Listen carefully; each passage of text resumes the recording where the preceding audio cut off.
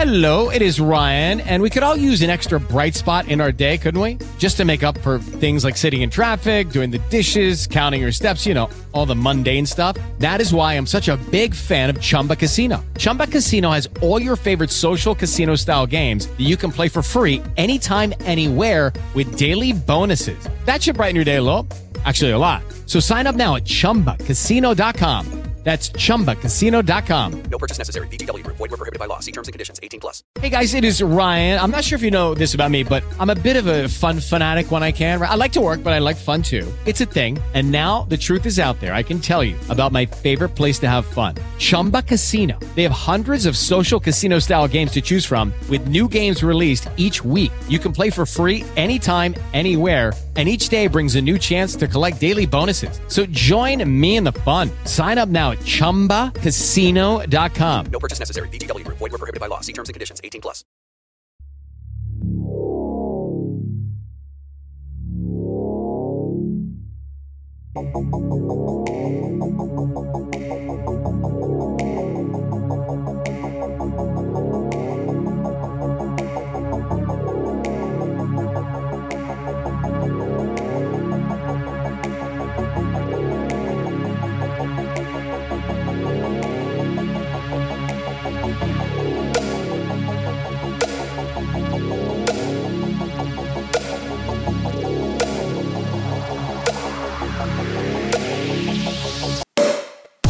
Welcome back to Death by Champagne, the podcast here to keep you up at night. This week, we bring you the finale in our 7-part series on the Green River Killer, Gary Ridgway. We dedicate this entire episode to his arrest in 2001, his confessions after his arrest, and his sentencing hearing in 2003. We also cover the remaining 4 victims discovered throughout 2003 and later. This episode contains foul language, graphic discussions about rape, murder, child abuse, and necrophilia. We'll do our best to stay on track, but the bottles are popped.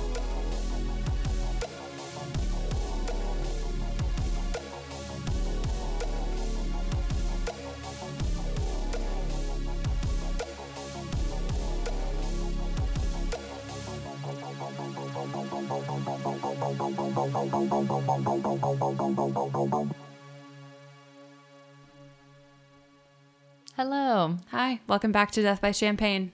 I'm Olivia. And I'm Mackenzie. And this is your finale. Episode 7 in our multi-part series on the horrific Green River Killer piece of shit, Gary Ridgway. We have made it together through this 7-part. I just told Olivia before insanity. We started recording, I feel like the old Vine video of the crazy family that used to post really good ones together of the little girl. They're like, we're gonna party, Happy New Year, and she picks up a glass vase and screams and throws it on the floor. I was like, that's what I feel like right now. Yeah, absolutely. We're ready to get this out to you. Yeah, I don't even think we should talk about coronavirus because it's I can't, too you much. guys. I can't. We already talked about it for an hour before we started recording. Yeah, we can't do anymore. The only thing I'm going to say about the state of our current world is that I hope everyone is taking this very seriously, but I hope that everyone can also take a moment to just do something they enjoy in the confines of their own home, in their own space. Right. Take a bath, read a book, make a dessert. I don't know. Whatever that may look like to you, just do something that brings you a little bit of joy. Just in the this. tiniest bit. Yep. I know That's it. That's all I'm saying. That's all we're contributing to what's happening right now. The only thing I will say from the only thing that weighs on me is I have tons of friends that are performers, waitresses, workers that are definitely going to be displaced for the next several weeks. If you have any extra cash flow and have money to send people tips through Venmo, Cash App, support your friends who do not have a backup plan. Right. Or who do not have an office job or a job at Apple who's getting paid to not work for the next couple weeks. That's awesome that people have those opportunities, but there are a ton of people who don't. Right. Support your servers, everyone in the food industry, support your sex worker friends, support your artists. Yes. Find those people if you enjoy their content and you have the extra money, join their Patreon pages. Yes. find any way you can that is safe to keep contributing to those people. Yes. And make sure your people are taken care of. Don't drown in the news. No, don't do that. Whenever you get really upset about what's going on, just look up Harry Styles. Great advice. I listened to him on the way into work this morning. I've been very inspired by our patron. Oh, Ken. yeah. I'm just like, oh, good. I'm going to go on Ken's Instagram and see what she's doing today. Look at all the happiness that's happening. So with that, now we're going to bring you more trash fire garbage. We're going to submerge you into our finale, part 7 of the series on Green River Killer Gary Ridgway. So just to bring everyone back to a reminder of the timeline, in May of 1983, Des Moines police questioned. Des Moines questioned. This is going to be a great time, I can tell. In May of 1983, Des Moines police questioned Gary in the disappearance of Marie Malvar. In February of 1985, he was questioned by Randy Mullinex after the strangulation attack on Rebecca Gard. And in 1987, search warrants were executed on his home, vehicles, and job as part of the follow-up from the witness Paige Miley pertaining to the disappearance of Kim Nelson. David Reichert spends a lot of time checking in on the case and his victims' families. As sheriff, they all hoped he would be able to get more accomplished, but he makes the good point that leaders can only take an organization so far. If the goal is out of reach, no amount of time, money, or barking commands will produce the result you want, he says on page 235 of his book. He recalls that a moment he felt very disheartened was realizing that an upcoming documentary coming out covering the Green River murders would be shown on the History Channel. He saw the victims' relatives, friends, and officers that cared about their cases every day. It couldn't yet be history. It was still very real in the present for him. So check in with Gary and Judith at this point. They live on South 348th Street in Auburn. It was the nicest house Gary had ever lived in. They made a big deal about saving for this house and making that step. It was just like one more plot point up in their really strategic, like, this is how we obtain everything we want, and then we can retire. Yeah. It had lots of space and a beautiful front lawn that Judith tended to. She does spend a lot of time in the beginning of her book describing the bathtub and how much time they spent in the bathtub. Together? Yes. Oh. Yes. I don't need that image. Yeah, it's pretty scarring. I think I touched on that in the very beginning, but like this is full circle. Yeah. Her book starts at that house and then backtracks and goes through the timeline. Okay. So they were settling into life, doing whatever they wanted when they wanted. What neither Gary or Judith was aware of was how close the Green River Task Force was to finally making the step of arresting Gary Ridgway for good. Really the only other bullet points up until the ramping up of the investigation are that Judith's favorite poodle dies. They had several dogs. They always got poodles. There's a very famous picture of Gary Ridgway in cut-off jorts. Yes. I don't know if they're cut off, but they're like very short. They're very short. That's just what men wore at the time. And he's holding one in each arm, and he's just the most disturbing, pedophilic looking.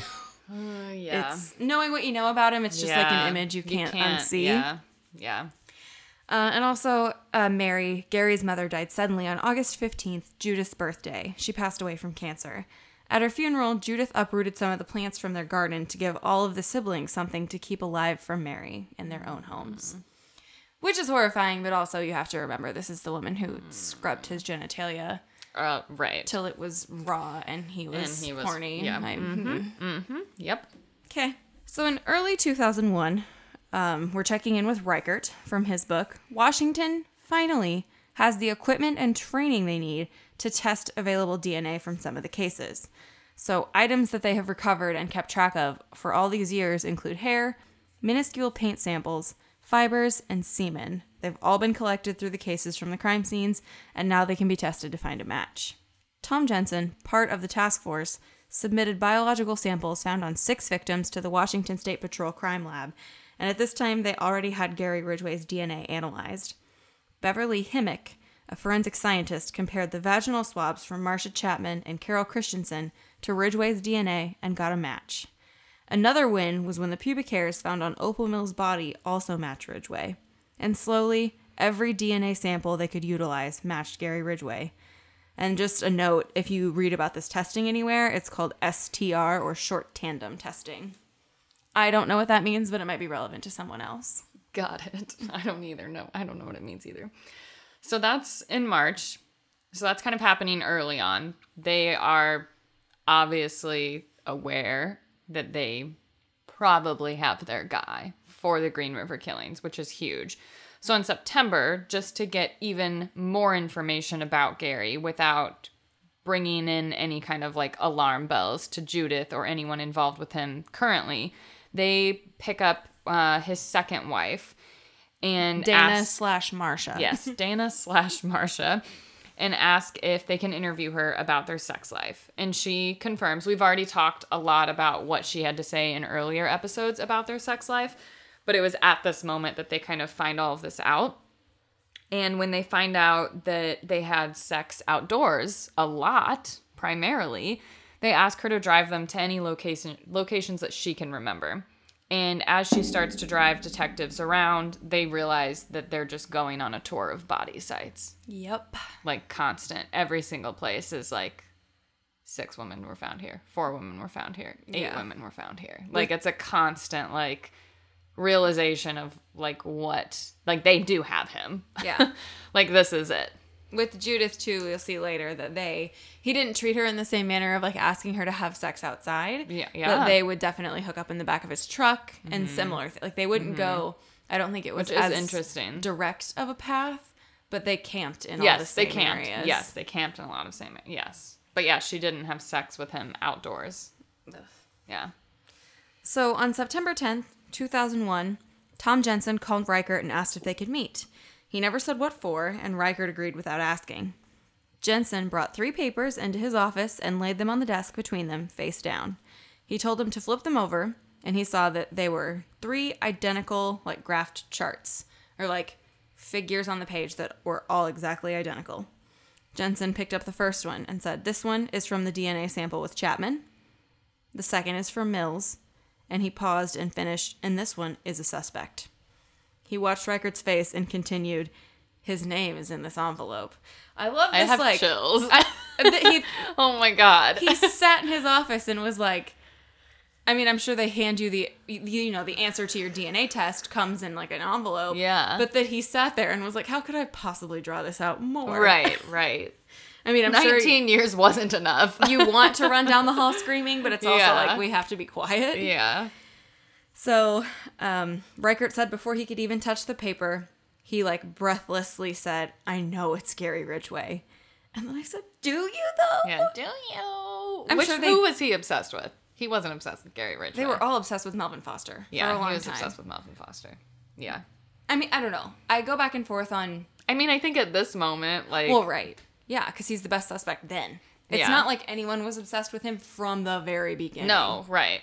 I think someone might have been, but like, he wasn't... Until recently, he wasn't like, yes, it's him, beat his door down. Yeah. So, last night's night, do you though? I just thought it was an interesting moment to observe as a bystander, looking back all these years later, as someone who has now read multiple books about the case, thinking like, this is the moment where you can test everything. That all of these years of like searching and hunting and questioning, interrogating and like gathering evidence, and you have something. You've got 3 seconds to look at someone in the face and truly lay your gut on the line. Yeah. And say, like, what if he had said it's someone else and been wrong? Oh, God. Like, did he truly think it was Gary Ridgway, or did he think that that was the answer he needed to say? Not that any of that matters. But it's just... It was an interesting concept for anyone. That moment where you can fully be honest and say, I think it's this, and then you finally get instant gratification. Or not. Yeah, like or you're wrong. Yeah. That's crazy. So the next day, as the nation was stunned by the events of 9/11, Reichert and team made calls to former task members, telling them that there was a big update in the Green River case and asking them if they would leave their assignments to work with him again. They met a few days later at Faye Brooks' home, determined to keep it a secret. They laid out a plan for forming charges with the DA's office and divided up who was working on what case file. They had to start contacting witnesses that could potentially testify without giving up why. Most importantly, They had to tail Ridgway and make sure he didn't kill anyone else. While they operated quietly, shielding their work even from other officers, they confirmed that it was Ridgway's DNA that was found at the scene of Carol Christensen's murder. So we're up to November 15th. The task force is tailing Gary constantly, but one day they lose him when he doesn't come home from work. They've staked out his house, so they know Judith left around midnight and returned with Gary, but they had no idea where he was for several hours that evening. So they're all panicking together, and they're like, I can't believe this fucking happened. We lost him. How could this possibly have happened? And one investigator calls Randy Mullinex and is like, okay, here's an update. We don't know where he is, but we're working on it. We still have guys at the house. They're watching Judith. And Mullinex, like, ducks behind a bookshelf and hides under a window and is like, I know where he is. He just pulled into the parking lot of the bookstore that I'm at. And he was there with his kids. So he has to, like, snatch his kids and run out of the shopping center and, like, try to hide until he's sure they can get back to their car without being seen. God. Because he was the one that dealt with Gary Ridgway all those previous times. So he would for sure know his face. Well, no, he wouldn't, as we find out later. Truth. Yeah. But he was like, I gotta go before I get seen. So where Gary Ridgway was told from, I guess that now, before I say this, is a good point to remark. Currently, our main sources are 3 different books. Green River Running Red, Green River Serial Killer, and Chasing the Devil. Okay, so we're kind of at this moment up until the end of this, telling it from all these different perspectives. Yes. Because they are told from different perspectives, which is good and kind of confusing. So we're going to hit multiple timelines. So, yeah. And tell the As events. we get through this, we're telling you where the source was from so you can kind of gather what's going on. So where Gary was, that morning, he told Judith that his gas tank was low. So she gave him an extra $30 in cash. And as we've discussed, they were very habitual about their spending. She did all of the money handling. He gave her his paychecks and she dealt with it. So she made sure he had enough money for gas, breakfast, lunch, whatever it was for the day. And that was it. But he did ask her for extra money on this particular day. So with 30 extra bucks, the temptation for paying for sex sparked within. The first woman he spotted as he drove on the SeaTac Strip just so happened to be an undercover cop. And he pulled up beside her, asked her for a date. They agreed upon what they were going to do. And then she arrests him for solicitation. So now we switch to the point of view of Judith from Green River Serial Killer. The phone rang at the Ridgway house, and the police were on the other end of the line, and Judith did not hesitate to ask if they were sure they had the right number. She even goes so far during this arrest and others to say, like, it's all she can think of to say, is, are you sure you have the right Gary Ridgway? Mm-hmm. When they tell her yes, it's certainly her Gary Ridgway they have in custody, her blood ran cold and her heart pounded in her chest. They told her she would need to prepare to come get him, but it would probably be several hours. So a couple of days later, Reichert's task force finds out about this arrest. They lost track of him on the timeline because people outside their investigation arrested him, and he was at the police station the entire time. Yeah. And they had no idea that he was anybody that needed to be watched. Yeah, it's a very, like, I don't even know what the term for that type of situation is. It's like if you had told, messy. Everybody would have known, so you couldn't tell. Yeah. But at the same time, if you had just told the rest of the department, hey, we need to we need to tread sensitively around this case. Yep. So, still from Green River Serial Killer, Judith finally hears from Gary, and he exclaims that she needs to come pick him up outside the Kent Kmart. When she got there, he was out of breath because he ran there as soon as he was released to avoid seeing anyone he knew. He did not want anyone to place him at the police station. He explained it away by saying his tailgate was down. He pulled over to try to fix it and put it back up, and the police stopped him. They did ask him about solicitation, and then they took him in to question him, and he just explains all of it away as like, I bet they took 40 people in this weekend. Like, I'm just one of a dozen. Mm-hmm. I was on the side of the road. I'm sure it didn't look good because I was in this area where there's a lot of sex workers. So it's fine. I didn't do anything. He says that his window was down, his back window. So he had to pull over and fix the window. Oh, I got tailgate from. Oh, it might have been tailgate. Whichever. Tailgate window, whatever. He had to fix something on his truck that was broken. These are the kind of details. Yeah, these are the details that get messy and mixed up throughout 3 different versions of the same event happening. Yeah. So, yeah, he just says, they probably thought I was someone else. It's fine. Don't worry about it. And she just remembers looking at his smile as he grabbed her hand and was like, you don't have to worry about it. I was not doing anything to run out on you. She just remembers thinking, like, there's no way anyone that looks at me like that could be lying to me. Which is just fucking chilling. Yeah. So our timeline has finally run up to November 30th, the final arrest.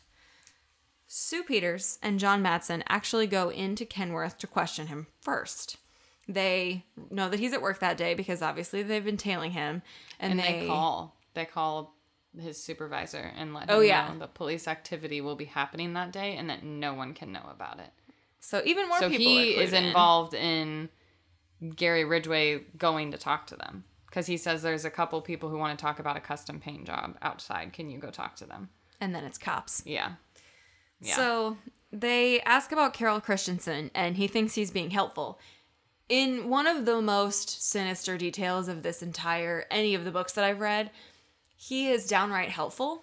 So he thinks to them. He's more than willing to sit down and listen to the details, pretending to be a person who has never heard what happened to her. This was the victim that had the wine bottle placed between her legs, fish on her body, fish on her neck. Extremely desecrated crime scene. Just vulgar for meat. No she had reason. Sausage on her. Yes. So he's more than happy to sit there with them and discuss these details and try to explain it from the perspective of someone who is innocent, but is trying to be helpful. Interested. Yeah. And anyone would want to talk about that. Anybody, you have salacious gossip. That's how he treats it. Right. So he says, he's seen her and he knows who she is, but he never took her on a date. This is a crucial fuck up. His DNA was found in her vagina. So all this is doing is feeding him shit to get him to lie, and it's giving them material to use against him later. So the undercover officers inside Kenworth, that was more communication with his boss, they're there to protect everyone else and listen to him after the questioning. So they wait. The officers outside wait to get the signal from the team inside, and they say, okay, he's clocking out. He walks outside Kenworth, and cars come up from all sides as soon as he exits the building. Arresting officers Randy Mullinex and Jim Doyen tell him he's being taken in for the murders of multiple women in King County, to which he just says, okay. No fight. Jeez. Yeah. So, flipping to the perspective of Judith from Green River Serial Killer, Sue Peters and Matt Haney come to the Ridgway home after they leave Kenworth. Well, after Sue leaves Kenworth, she gets with Matt, and those two officers go to their house and tell Judith. Basically at the same time. Yes. Too. It's all timed out. Right. As Gary is being put in handcuffs, they are at Judith's house to talk to her. Because they have to keep her separated. She can't get any phone calls before anything happens. So from the moment they enter the home, the phone is ringing off the hook. As soon as she finds out why they're there, he's been arrested days previously, and she's panicking. She just says she remembers feeling like she was on the edge of a seizure for hours and having to tell her body, you can't do that right now. You cannot do that right now. You can't be helpless. You have to defend your home and your life. So she's very stunned. And their main job, it seems, for the first couple hours of questioning her is just to keep her fucking upright at the table. She's floored. She can't give any answers that help them. She has nothing bad to say about Gary, which makes perfect sense for her. He's never mistreated her that she's aware of. So Sue gets up to unplug the phone, and at one point Judith wanders to the front door and opens it after there's a persistent knock and was met with flashing lights. Sue pulled her away, but not quickly enough. There was a photo that was caught of her, and it was splashed all over the news as the story broke. I looked for this picture for a long time. And Will mentions it too. And I couldn't find it. You couldn't find it? But it says she looks like a mere, a quarter of a ghost standing outside the door. That, there is no expression on her face. Yeah. She just looks like a broken shell of a person. Yeah. So they're there, like Mackenzie said, to keep her occupied and busy and not involved with reporters or anything like that. But they're also there to, get an idea of Gary Ridgway from the perspective of the person he's been married to for 14 years. So and like you said, she only has good things to say. He was the love of her life. He made her feel like a newlywed every day. He was perfect in everything she could have asked for. They eventually get to the point of asking her about the Green River case. Asks if she knows about it, if she's ever followed it up, if she's aware of all the victims. And she admits that yes, and it is very sad. She says things like that. And then she tells them that she has a drawer, that she has saved a bunch of articles, newspaper articles, clippings. And she has a drawer in the house filled with them. Because she says that it's so sad and she's just kept up on it, that kind of thing. And then it's not until later that they press her more and they start to just, make her, I think, slowly realize the red flags that maybe she should have noticed. Right. And she tells them that Gary saved those articles. Yes. Not her. Yes. But that she knew about them. And I truly think that, that's not even... I mean, there is obviously some level of her, stand by your man. She's very much defended him throughout all of this. And I think even though there is that element to it, I think she truly thinks that everything he did, she was so much a part of, that she did include herself. She was like, yeah, we kept those articles. Right. We... watched that unfold together, that she's like, it's not nefarious or weird. Other people do that. Because I think back then people did. You did clip out prominent news stories to keep, or you're my great grandma who filled half of a trailer with newspapers for no fucking reason. So, at this point, she isn't specifically told what's happening. She knows that he is in custody and she is not allowed to stay at her house anymore. They have search warrants for the house, the yard, all of their vehicles. So they take her to the Red Lion Hotel. The same hotel where he used to drive past the bus stop and troll for sex workers to prey on his victims. So they take her there, get her entered in through a back door, and she's crying at this point. I mean, obviously she's crying through the whole thing, but she remembers crying very hard at this point and saying, I can't be here by myself. And so they said they would find someone to be there with her. And when she gets there, her sister-in-law, Tina, who is married to Gary's younger brother, is there. Oh, okay. So they're in the room together. And, I mean, there is a ton of detail in the book Green River Serial Killer about this that is great to read if you really want the entire story from top to bottom. Yeah. They just lay in that room together for 3 days and sob. They said they alternate between watching TV, drinking boxed wine, and just drinking and crying until they're exhausted and they fall asleep, and starting the cycle all over again when they wake up. Can't. So Tina was there for 3 days, and then Marie comes after Tina finally is like, I have to clean myself up. I have to go back to my own house. Her daughter Marie shows up, and she meets her with a box of hair dye and has a very fiery attitude and says, we're not going to wallow. You need to watch the news. You need to stay smart about what's going on. But, you also need to distance yourself a little bit and start having normal thoughts and, pull yourself back. So they dye her hair. And then Judith mentions that she's hungry. And she was like, why haven't you eaten? You're in this hotel room. Order room service. Yeah. And Judith was like, we could never afford we could never afford room service at a hotel like this. That's just so far removed from something she would ever spend money on that she just hasn't fed herself. Yeah. In 3 days. In this hotel room. She has solely been drinking. So her daughter's like, the police are paying for this. Clearly, not you. So she calls and it's like, we're getting all the appetizers, all these entrees. So she feels really bold at that point, and her daughter's attitude starts to rub off on her. So later that night, when she's finally there by herself for a minute, she decides she's going to go outside her hotel room. She, I think, is probably a little tipsy and is like, I don't fucking care. Let people come see me. Yeah. Oh, so yeah. You get to a moment of, defiance. Oh, and fuck them. Yeah, for sure. Oh, yeah. And and it will fluctuate. Yep. It goes all over the place. So she walks outside, makes it down the hallway. She sees Matthew, Gary's son. They have a lot of people connected to the case holed up in this hotel and have told them not to leave their rooms so they don't see each other. Jeez. This seems not good. I mean, it's not good on a lot of levels. Disorganized. Yeah. Yeah, you would think that you would put them in different places. Yeah. So she runs up to him because, I mean, that's her child. That's her from childhood. He was very young when they got married. He was super young, yeah. So he's a full-grown adult now. He's 26, and him and his wife are standing there. She runs up and hugs him, and then kind of has this moment of consciousness that his wife's family is watching her, and they're everyone is uncomfortable. So they all just, separate and leave. But you're not uncomfortable, your own, your husband is his son, lady. Like, that, well, right. like, his wife, like... Right. I mean, I think everyone's, like, pitying, uncomfortable. She just realizes, like, that's, you know, that's when you backtrack from the, I'm gonna fucking leave this room. Yeah. That's when it turns into, like, oh, fuck, I gotta go. Yeah. I don't want to deal with this. People are treating me differently, and I don't want to be a part of it right now. Like, just kidding. I'm not prepared. Yeah. So, the newly box-dyed, brown-haired Judith needs clean clothes. She's been there for several days, and she calls Matt Haney, and she's like, I have to go back to my house. Will you take me there? And he prepares her that it's going to be rough. The house and yard are utterly destroyed, which kills her.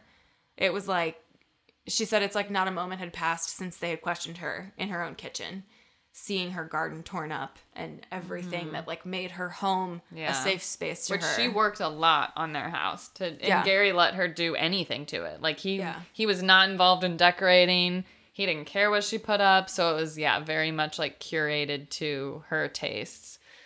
Yeah, so they go through it. She's picking up clothes. And another tidbit that makes it so sad, she said she was so disoriented and upset from seeing how wrecked the house was that she didn't see her animals, and it didn't connect with her later. She was like, I was in my own house and I didn't even like stop to try to find a cat or to like see one of the dogs. That she just like got her clothes and then was like, you have to get me the fuck out of here. She gets very angry being inside the house and finds within herself a level of rage that she has not experienced in this situation yet.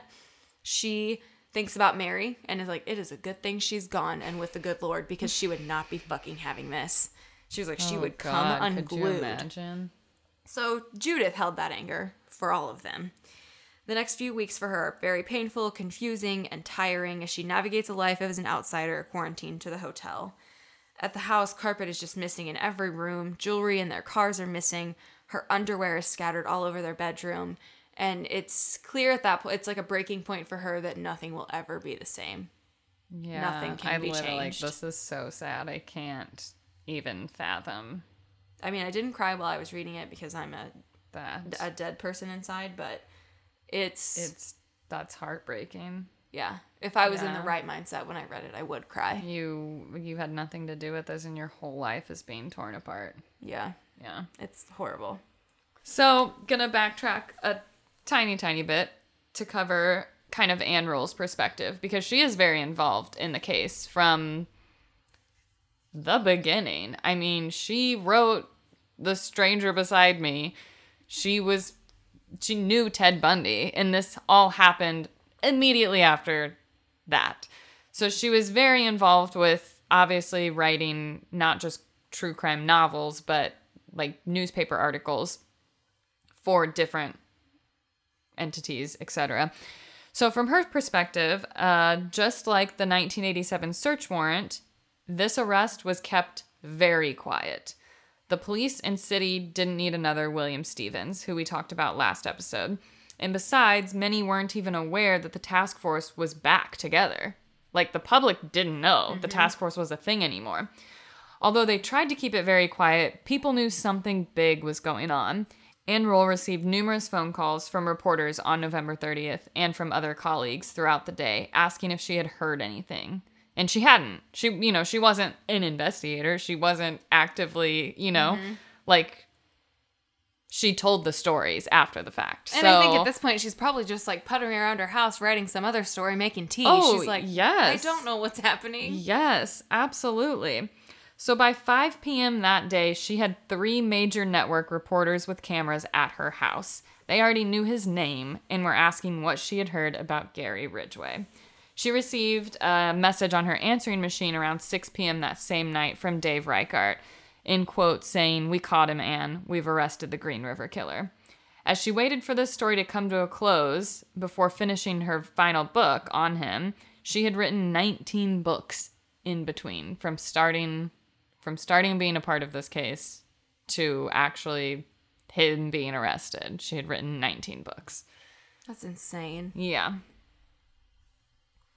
So, still November 30th, we move back to the perspective of David Reichart.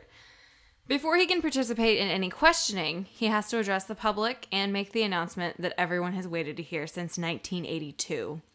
So I have part of his statement from his book to the press the evening of the arrest. He fought to keep his composure as he read, "Today, at approximately 3 p.m., detectives from the King County Sheriff's Office arrested a 52-year-old man for investigation of homicide. Detectives have probable cause to believe he is responsible for the deaths of 4 women. The women killed are Opal Mills, Marcia Chapman, and Cynthia Hins, all of whom were found in the Green River on August 15th of 1982. In addition, we believe he is responsible for the death of Carol Christensen, whose body was found on May 8th, 1983 in the woods near Southeast 242nd Street and 248th Avenue Southeast in Maple Valley. The man we arrested is Gary Leon Ridgway." Many of the reporters in the room had followed the investigation for decades and tried to get him to say the words Green River Killer. All he could say was there is much to be learned about him. Which is, I mean, so... Obviously, you can't imagine even how excited they are that they have finally got him. People who have been involved, not even if they haven't been involved since the beginning, but like then to not be able to say that. Because obviously you can. You only have evidence on 4 victims at this point. Well, I mean, who happen to be on your list of the Green River Killer. Because, I mean, we find out much later, and throughout the course of the investigation, they're saying this case might not match up. It might not be that. It might be multiple people. Which I think there's a good enough pattern at this point that... Right. A lot of it but they can't say that. Yeah. They just can't say it. He does talk about, for a while, like, the energy in the room and what it was like to be... He was like, I just had this moment of, like, absolutely floating. Like, couldn't feel the floor underneath me. Yeah. When I walked into my desk and sat down, and he, like, the first thing he said was, like, thank you for gathering here today. And then he said he kind of, like, laughed and was like, in this really small, hot room. I didn't expect there to be this many people here. Oh, my gosh. And then he said that as he's talking, like, he's alternately trying not to smile and trying not to cry. And then, like, all of the reporters in the room were just, like... No one's supposed to have any emotion about this. You have to maintain a neutral stance and report things from the midline. Right. And he was like, every face in the room was just like people trying so hard not to cry or people taking notes, like grinning like psychos. Yeah. Just like, holy shit, this is happening. Oh, man. So when they first bring him in, he seems really calm and like he wasn't surprised. Like when they arrested him and told him he was being charged with multiple murders in King County, he just said, okay, which... Maybe I was trying to play this like... I guess if you're in shock. Well, I think every episode of every TV show that shows some bad boy being arrested, they know the fucking routine. They stop and turn and put their hands behind their back without being asked. And then you find out 3/4 of the way through the episode that it wasn't them. Mm-hmm. So he's just like, okay, let's do this again. Arrest Gary again. Mm-hmm. So I think it's that attitude. That's true. That is true. So I think that's where the not being surprised comes in. But they block the windows of the interrogation room that they lead him to with notices and huge pieces of paper that say, Ridgway, Green River. Reichert said they wanted him to know immediately that they were going after him for everything.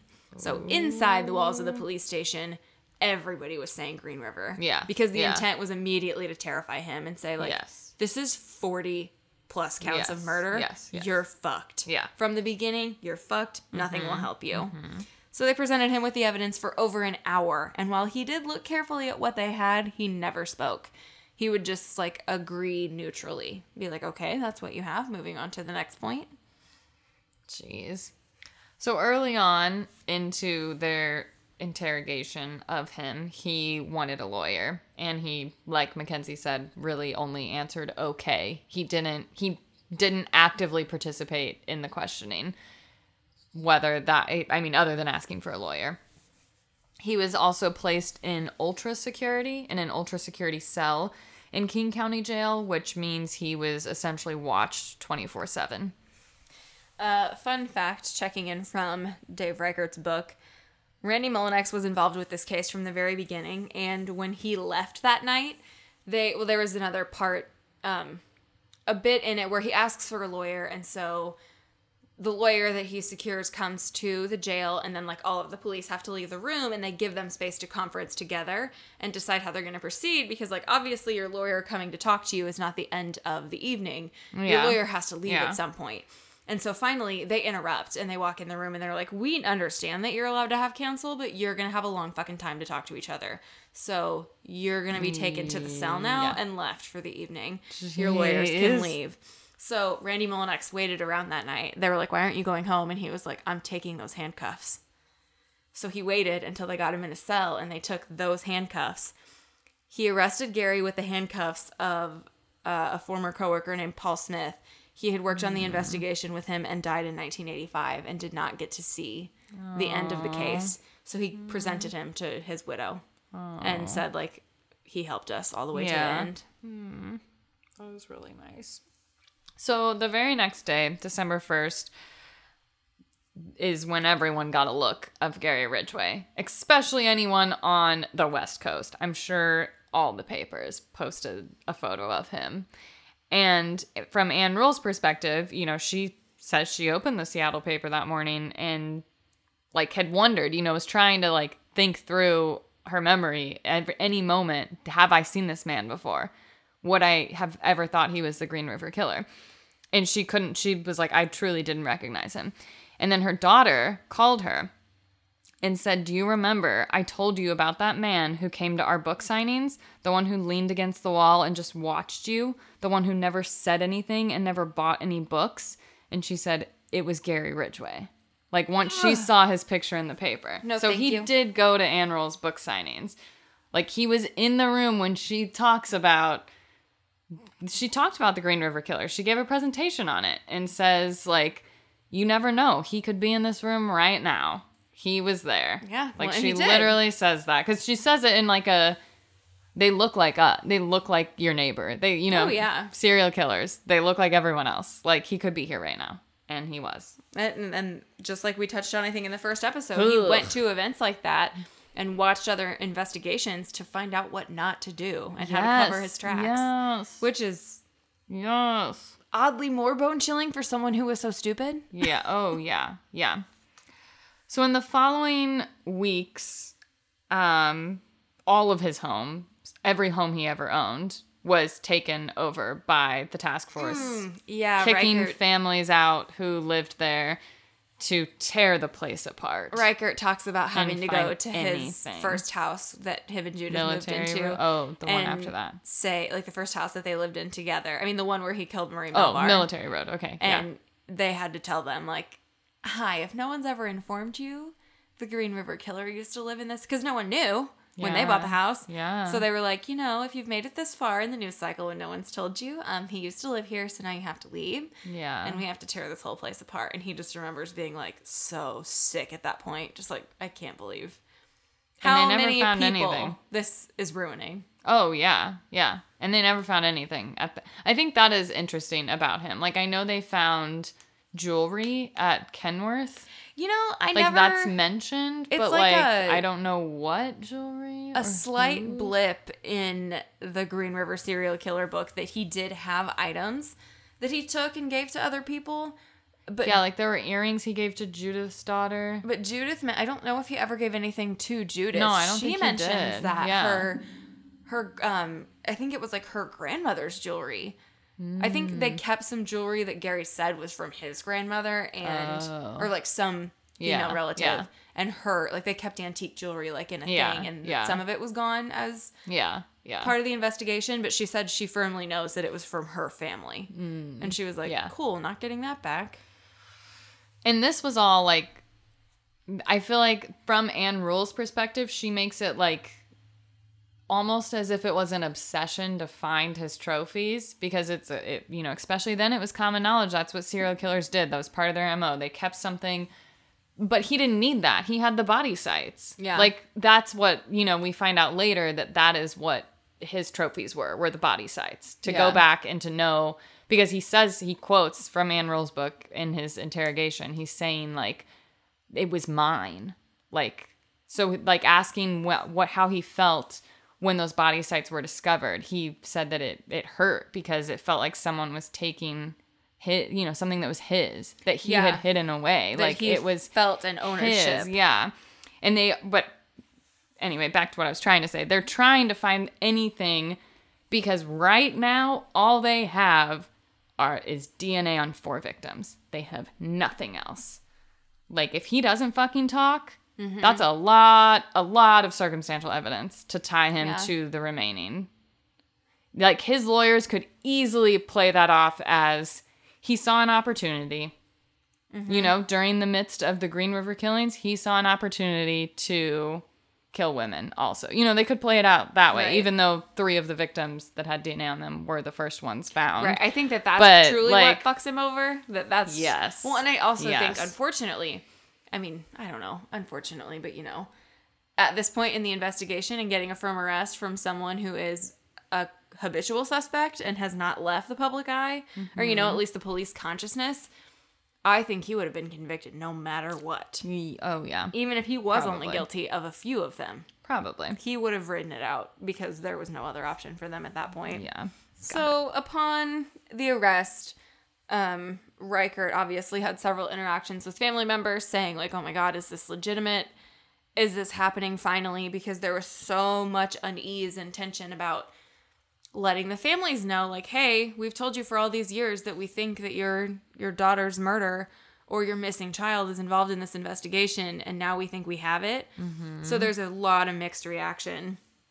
Opal Mills' extended family was, I mean, like, her brother was always upset about it and very mad. But her mom commented that she was like, well, I guess it's time that I test myself and really dig into this religion. Like, I claim to be a woman of God. I better lean on him quick and see if I can find forgiveness. Like, I didn't plan on being confronted with this. Yeah. So now I guess this is a test of my faith. So Tom Estes, whose daughter was Debbie, she was just 15 years old when Gary Ridgway killed her. He was the complete opposite and was like, I'll do whatever I have to for you to put him to death.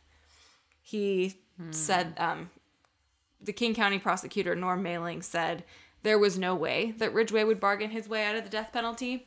At first, that was the stance. Like, kind of jumping the gun. They were like, of course he's going to die. Fuck that. Yeah. He was just like, there is no price tag for this. I want to watch him die myself. So across all of the victims' families, there's mixed reactions. It's very tense. Everyone's all of a sudden having to deal with something they kind of never thought would happen.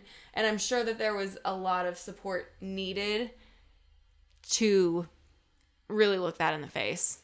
When you probably deep down assume that you're going to die yourself without ever having an answer, and then you have to decide, is everything I've stood for and said in the last 20 years, is that real? Or like, how am I going to act now? Yep. So on December 5th, Gary Ridgway was formally charged with 4 counts of aggravated murder in the deaths of Marcia Chapman, Opal Mills, Cynthia Hines, and Carol Ann Christensen. So as all of this is coming out, obviously more people are talking, you know, more people who knew him, people at at Kenworth are talking, and no one, I mean, there are very few people who are like, I knew it. You know, like, even though they joked about him being the Green River Killer, we've already discussed it, you wouldn't joke if you really thought that person did it, like, to their face. Right. You wouldn't call them Green River Gary to their face if you really thought they did it. And some of his coworkers talk about how they remember a transformation at some point in time while he worked there. Like, he would be a Bible quoting fanatic, like, that is in quotes from a worker who worked with him, to someone who made obscene sexual remarks. Like, he slowly transformed from this person who outwardly presented himself as, like, a Bible thumper, majorly a Bible thumper, into, like, this gross, you know, those gross men who make disgusting sexual references or jokes at any time they think is appropriate, and it's never appropriate. Yeah, I mean, just, like, imagine, you know, everyone's had, like, a low-wage job in high school where you have to serve people or, like, work in customer service, and there's always someone who thinks they can talk about your chest and get away with it. Yeah. He turns into that person where people are uncomfortable by the remarks he's making, but no one's ever going to check him on it. And I think that just goes to show, like, that evolution of him transforming from someone who could control the facade and there were no cracks in the surface. He goes to this person who is letting this person who is the murderer show through at work. Yeah. He finally is reconciling between the two halves of himself. One that dispatches vengeance upon sex workers, to the person who now has been doing it for so long that he is truly addicted to what he's doing, likes it, and can't stop. Yep. Yep. I just can't imagine what would have happened if he had not been caught. I mean, he would have killed less people than he was in 82 to 84, but he still would have killed people until he couldn't anymore. I mean, he proved that. Yeah. I wonder if he would have escalated further, because it does seem like he was pretty, I mean, this is, I don't know, it's a bad way to frame this, like, scenario, but it seems like he was happy with what he was doing. Like, with his life outside of killing, or? With killing. Like, he didn't need to escalate. Right. He was already killing so many people. Oh, right. What else could he have possibly, I mean, I don't even want to say it, but, like, what could he have done? I mean, yeah, no. What could he have done other than, like, a full-blown Ted Bundy? Like, rampage? Yeah. And I don't think he would, I don't know. Just, like, like you've said, like we've said, he's so calm and emotionless. Like, I don't think he would ever get to a moment that Ted Bundy got to just going and fucking killing 7 people in one night or whatever. You know, like, it was not in him to do that. Yeah. Like, I think he definitely would have, if he had a little extra cash, if he got mad, or if he was having a good day, whatever the fuck motivated him previously, he would have killed again. I would be very interested to see, like, psychological reports or hear a current professional's perspective on, like, what that would look like for him. Because he was already, I mean, he had obviously cut back drastically in the number of victims he was killing, but he started burying them so that he wouldn't visit their bodies. Yeah. So he was already, like, trying to take a step away. Yeah, and as you find out in the timeline, he killed way fewer victims when he was with Judith. Yeah. He compares it to being, I mean, like so many other things, he says that he is a sex addict and addicted to murder, I guess. But he says to Judith in a letter from prison much later that just like people are addicted to gambling, he couldn't stop what he was doing, and that he did so good for so long. He said he prayed to God that if he would just let him get away with it one more time, he'd never do it again. Oh, Jesus. And then he kept to it, and then he describes one of the murders that breaks the streak as him falling off the wagon. He truly speaks about himself like he's an addict. So at this point, checking in with Judith from the perspective of Green River serial killer, she deservedly spends the next few weeks absolutely falling apart. She isn't eating and she's barely sleeping.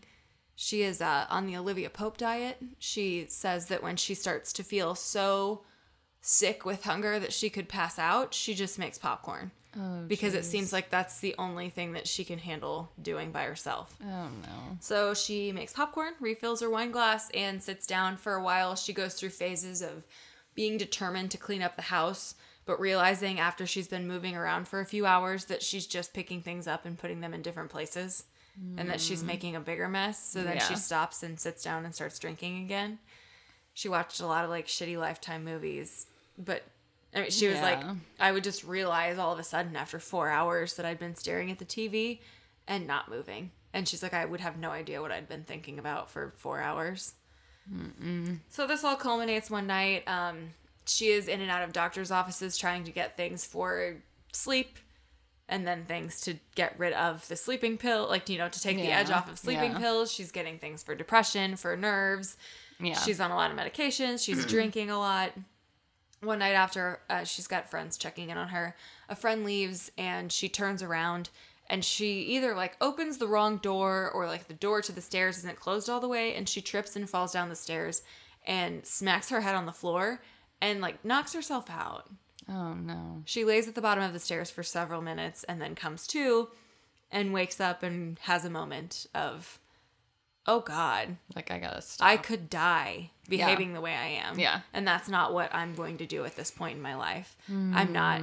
That's one of the big moments where she says to herself, I'm worth more than my time with Gary Ridgway. There is good for you, Judith. Yes. She's like, I have got to pick myself up off the floor and start dealing with this shit. Ugh. So, on December 8th of 2003, the federal government agreed to contribute $500,000 towards paying for DNA tests on the remaining 45 victims that were believed to be attributed to the Green River Killer. And then mid-December-ish, I think the world got their first video footage of Gary Ridgway as television newscasters were present for his arraignment hearing, where he pleaded not guilty to the 4 aggravated murders. So then we head into 2002, and we're in early March. The task force expands and moves into a new office building. With forensic evidence advancing, they were able to retest the overalls taken from Gary's locker at Kenworth in 1987. The tiny particles of paint on those overalls matched the same tiny particles of paint found on Wendy Cofield, Deborah Estes, and Deborah Bonner's remains. The task force was hopeful this would lead to 3 more deaths to be added to the charges. And by the end of March, on March 27th, Gary Ridgway was charged with an additional 3 counts of aggravated murder. So at this point, it has not been, like, a trial is still happening. Right. From everyone's knowledge, a trial is happening. There's fight over the venue. Everyone, reporters, public, everyone's getting antsy about when is this going to begin. But, like, I mean, they have no idea what is going on behind the scenes and how much farther this has to go if they're going to take it to trial. So the public and press, everyone is getting antsy to find out more information about when this trial is going to begin. Later into June, it's looking as if the trial will take place in King County, and it's basically been verified that he only has to pay for 1 attorney, but he will have a total of 8 attorneys, 7 investigators, 2 clerks, and 6 paralegals on his team. And it was also announced at this time that a tentative start date for his trial would be July of 2004. His legal bills were through the fucking roof. Yeah. So his defense team, after the announce of the trial date, tentative trial date, contacts prosecutor Norm Mayling, and asked if he could avoid the death penalty if he pleaded guilty to the 7 current counts, and showed the task force where remaining undiscovered bodies are. So obviously this reaches a major point, a changing point in the story, and I mean Gary Ridgway's fate as we know it today. Like, the prosecutor is very solid on, no, we want him fucking dead. Like, he deserves it. Of anyone in this world, yeah, he fucking deserves it. But then on the other hand, a lengthy trial, who knows how long that could take? Who knows if Gary Ridgway would survive a lengthy trial? Who knows if they're going to get actual evidence to tie him to the remaining victims that they have attributed to the Green River? And at that moment, is it fair to those families to have to sit through this lengthy trial, to maybe never get answers, to maybe him walk away with only being found guilty of 7 women? When they think he killed 48 at this moment. Yeah. But so on June 13th of 2003, the prosecutor's office and the defense team entered into an agreement, and this is quoted from Ann Rule's book. The state would not seek the death penalty, but Ridgway would have to plead guilty to aggravated murder in the first degree for all of the homicides he'd committed in King County. And this didn't mean only the 49 victims on the official list. If he had killed before 1982 or after 1985, he had to admit those murders as well. And it is key to note that this only pertained to King County, which is in the state of Washington. Nowhere else. Nowhere else. Did not mean Oregon. Did not mean California. Anywhere else, Gary Ridgway, outside of King County, could have possibly been killing women. It did not count for that. Because it was very clear that if later in time they found that he was guilty, like if they found DNA evidence on women who were found in King County, then he would be charged and given the death penalty. The death penalty would be sought after, at least. Which, great. Yeah. Hi, listeners. Today's episode is sponsored by Best Fiends. We love talking about true crime and unsolved mysteries and everything spooky, but even we need a break. When we feel like we might need a mental palate cleanser, our go-to refresher is the mobile puzzle game Best Fiends. It is a really fun puzzle game that you can play on your phone. It has tons of levels where you can solve challenging puzzles that engage your brain, but anyone can play. It's very casual. And it's like challenging in a fun way, not like you forgot to do your homework or you have to write a paper that's due at 6 o'clock when your friend comes over and you're not done yet. Yes. Oops, is that me? Oops. I love playing when I need a break from writing, and I just made it past level 450. The greatest part for me is that it doesn't take up a whole bunch of my time, but it fills up moments when I wish I had something to do aside from browsing Facebook Marketplace yet again. I actually like to play while I wait for my nails to dry. It's the perfect activity to keep me occupied when I have to sit still. You also don't need internet to play. So it's amazing for when you don't have connection on the subway or when your battery's almost dead and you're on airplane mode. The game is also visually stimulating with bright colors and cute characters. And Best Fiends updates the game monthly with new levels and events, so it never gets old. Download today and engage your brain with fun puzzles and collect tons of cute characters. Trust me, with over 100 million downloads, this 5-star rated mobile puzzle game is a must play. Download Best Fiends free on the Apple App Store or Google Play. That's friends without the R, Best Fiends. Defeat the slugs! Get it. So, again, checking back in with Judith. She's been questioned over and over again. She describes being very, very tired from hearing knocks on her door and getting calls from detectives and having to sit at her kitchen table and talk to them again and again while they badger her relentlessly about whether or not she knew about any of this. Because obviously, she's almost treated as an accessory for a while. They have to assume, like, you lived with him for 14 years. Mm-hmm. You had to have known something. Or at least that she's willing to put together the pieces of, like, okay, he lied to me. So if he lied to me about this, maybe I can, maybe she then can give more information about something else. And she just talks about how horrific it was for her to have to hear over and over again, for her to, in a very vulgar manner, be told, your husband stopped and paid sex workers and then he murdered them. Did you know anything about this? Yeah. Or like, on this date, your husband did not go to work early like you thought. He actually stopped on the side of Highway 99 and strangled a sex worker to death. Being questioned individually about all of these events as they start to get more information and they're putting together a solid case of 40 plus murders, she gets questioned about every single one. So she's still in a headspace where she is on a lot of drugs and is being prescribed a lot of stuff to try to help her sleep. And she wants to start putting the house back together. She's just still in the exact same place, battling back and forth between like manic productivity and trying to fix it, being mad at Gary, and finally starting to come to terms with him being a fucking monster. And in the midst of it, she's finally started to open up to people.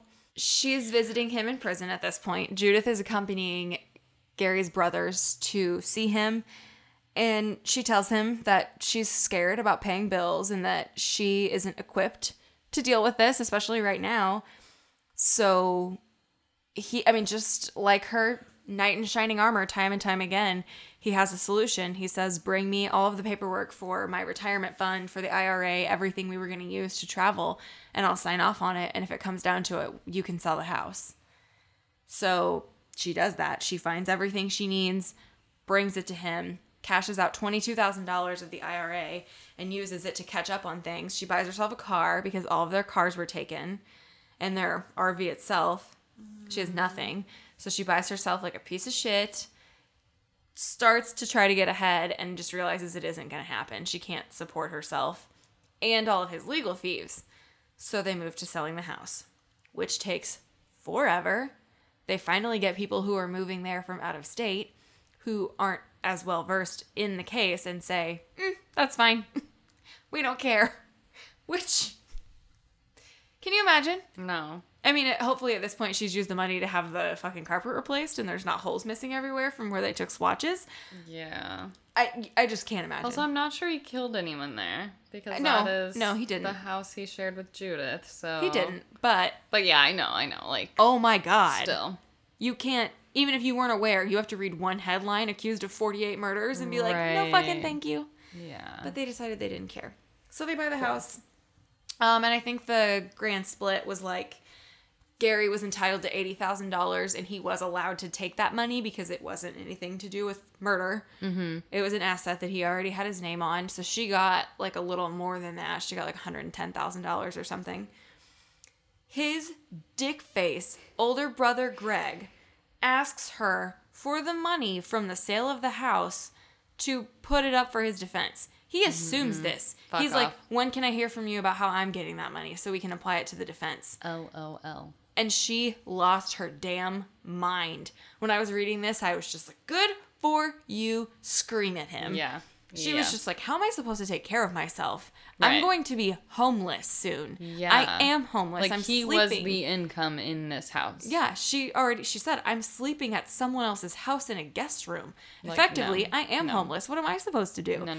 And he's like, that's too bad. We need to present to you. He just seems like a super he seems like, what's his name from Step Brothers? The cunt brother that gets kicked out of the treehouse. Yeah. He seems like him, Derek. Okay. He's like, you're kidding me. We're not, like, we're spending all this money on the defense. It's too bad. And she was like, no, go fuck yourself. Yeah, literally go fuck yourself. Then. I have nothing to do with this. When she snapped on him, they had the locks changed. She didn't have a mailbox, and she had to get correspondence from all of this legal shit. And she's trying to sell a house. She's emptying out IRAs. She needs somewhere to have her mail sent. They lock her out of their house and don't talk to her anymore. I think there was like one final time where they said, you can come get your mail again. And then Greg's bitch wife, Doreen, which like, that's mean of me. I should not. That's a lot for Doreen to deal with. She never signed up for this. But have some compassion, Doreen. Yeah. She tells her, if we keep speaking to you, me and Greg are going to be on a fast track to divorce. So bye. Oh my God. I can't imagine. Because this is her family. Well, and like, what do you mean? She doesn't have a family. We're on the fast track to divorce if we keep talking to you. You're like, I didn't do anything. You're still talking to your brother. Who killed 49 people. You're staunchly defending him at every turn, saying that this is all a huge mistake. Going in front of the media and saying, no, he's innocent. Ew. Which, yes, that's what you're supposed to do. Ew. But not when they did it. No. Not when they are guilty. It would be more prudent to just stay quiet. So, in the midst of all of that, like I was discussing before, people were getting anxious about what was going on. Where was Gary Ridgway? Reporters couldn't find him. He wasn't at the jail. He wasn't at the hospital. Where the fuck was he? Then they find out that a deal has been made, that he's not going to get the death penalty. And then it's discovered Gary Ridgway is sleeping where the task force operates on the daily. I just imagine he's literally spending every second with them. They just have him in a cage, like a big parrot cage. Like a dog cage. That's what I'm picturing. Like a kennel on the floor. A kennel with a mattress in it. That's probably what it was. Yeah. I was imagining a big, like, round top ornate, like a go-go dancer cage. Yes. But it's very narrow. He can't lay down. Yes. He just stands there. And then he lifts his heel up and does a full split. God. No. I don't want that in my head. Yeah. So essentially he's just like chilling with the task force. And it's because he has agreed to tell them where bodies are. Bodies they may have not discovered. Or even known about. At all. So he starts going on field trips with them. And this is not discovered till later, like well after the fact. He was never let out of the police car. He was never let out of handcuffs. And he was like basically parked on the edge of whatever site he took them to, and he had to give descriptions, or he would show on a map exactly where he put someone, and they would go and they would search. So victim number 46, Pammy Annette Avent, she was found during one of the searches that Ridgway led the task force to. They uncovered countless of bones in the area, mostly animal. But on August 16th of 2003, a bone was handed over to Kevin O'Keefe, who was becoming a master at identifying whether a bone was human or not. And this one was. This was literally just like a detective that they would like throw a bone to. And he'd be like, animal. And then like they'd throw and he's like, careful, this one's human. Like, he just, like, got a knack for knowing which ones were human and which ones were not. I think I just found my calling. I just got really excited. Get bones thrown at you. Basically, I want to be a cadaver dog.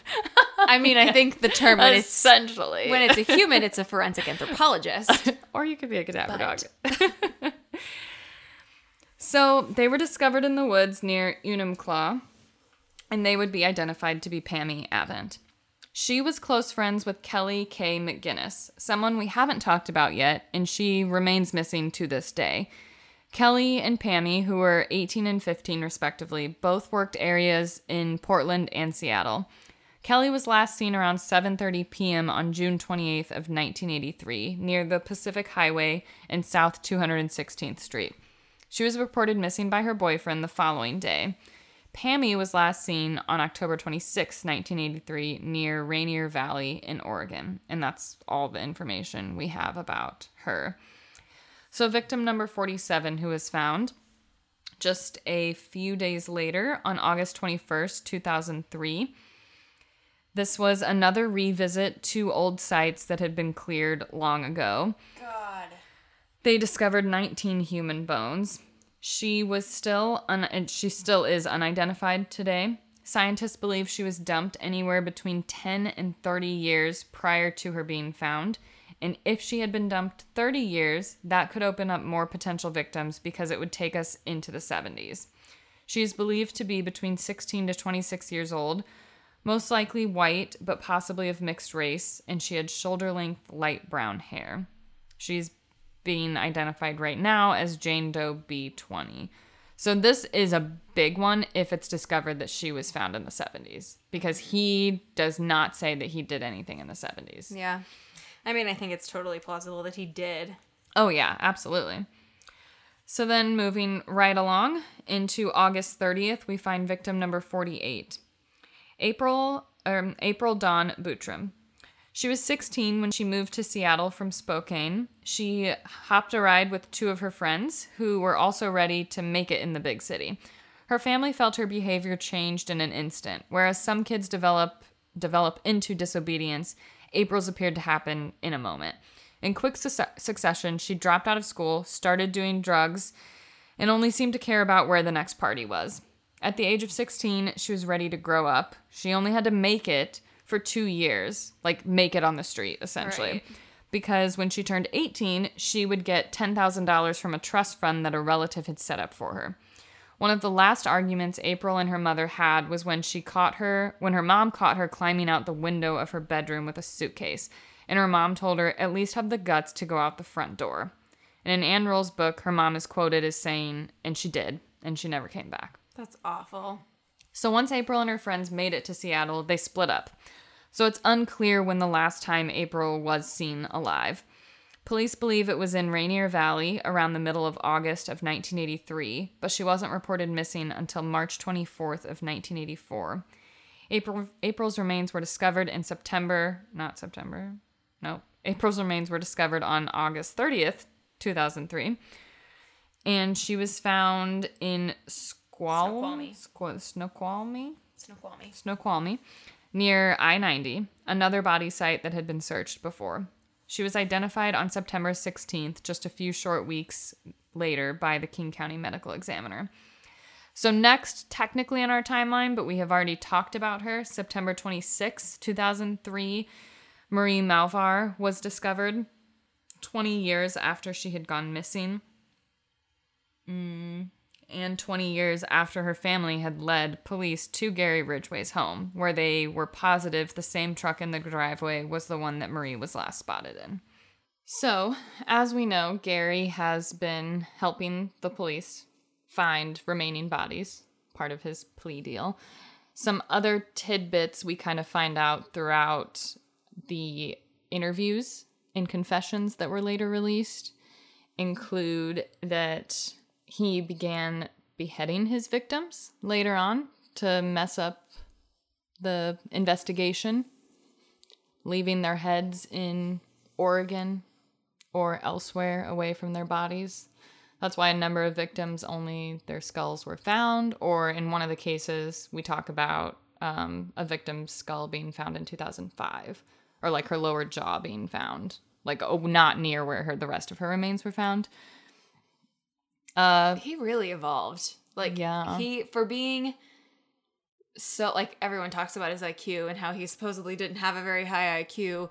He was so observant of, like, okay, people are starting to catch on, or this site was investigated, so now I need to do something different. I mean, it didn't stop anyone from realizing, like, I think at this point, they're like, okay, it's the same person. Yeah. It's not going to be a different murderer at this point. But he was so good at thinking about what he could change. Yes. Which is like those bodies that start being found in Oregon. Like, that's why he started putting there because all of his spots were being found in Seattle. So then he moves on to Oregon. I mean, we obviously know that he didn't care about his victims, but throughout his interviews, he truly cannot recall what they looked like. He didn't have a preference. Size, shape, skin color, hair color did not matter at all. Obviously, he killed a number of black women, a number of white women, all of varying. I mean, most of them were younger, but some of them were older. So he really didn't care. And like, he was shown pictures of women and it would be like, he didn't know. Yeah. He could tell you where he put bodies, and that's how detectives found out whether that was the victim he had killed by their remains. Yeah. I think he definitely, like, a detail of, like, a facial, any facial details or what they looked like, or even their names in some instances didn't stick with him. And I think it was because he was so consumed with the act itself that he couldn't think about, like, it's like his brain was so taken up with what he was about to be rewarded with that he didn't have room to commit those things to memory. Yeah. Throughout the beginning of his interviews and confessions, he kind of starts off, especially when he's only being charged with the 4, it's like he got mad. Whatever happened, he got mad at them, whether they said that, he wasn't finishing fast enough, so they were done. Whatever they did to piss him off, he got mad and in a rage killed them. Which obviously the detectives knew that wasn't true, because you don't do that 49 times. Like, you're doing it because you could have done like that it once. And you want to do it. You did that once. Yeah. But then the rest of the time, no.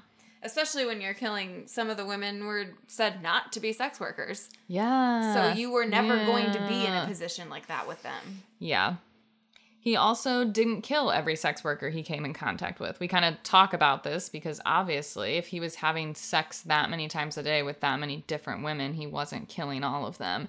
But he did this, like you said, like him kind of catching on and getting smarter. He did this so that he would have witnesses who worked with other sex workers who were like, oh no, I've had him before. He's fine, Yeah. He wouldn't hurt them. He wouldn't make them do anything they didn't want to do. Like, he was very cordial to some so that he had witnesses to say that he did not ever hurt them or scare them. I think it's interesting to point this out now, since we're talking about it in terms of his murder patterns, but he did the same thing in his personal life. If he noticed that someone at work didn't receive a joke well, he was smart enough and aware enough to say, oh, I shouldn't act like that anymore. Or that was one step too far. Right. And he said with Judith, they had such a good relationship because he looked at what he did with his first 2 wives and analyzed, why didn't those relationships work? Oh, wow. They both said that he was too bossy. So with Judith, he said he tried to do 90% of what she wanted to do.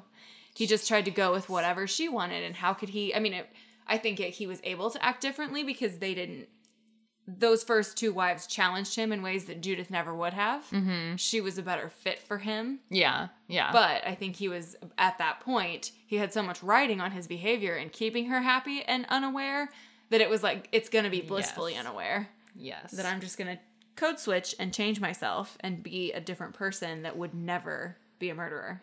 Mm-hmm. Exactly. That's so gross. Very. Every aspect of his life was just, he's 2 different people. Yeah.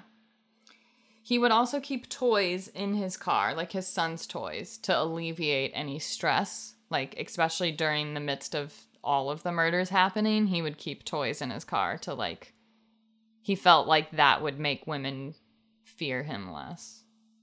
Like, not think that he's the Green River Killer. Of course. So when he lived alone, he would regularly take sex workers there.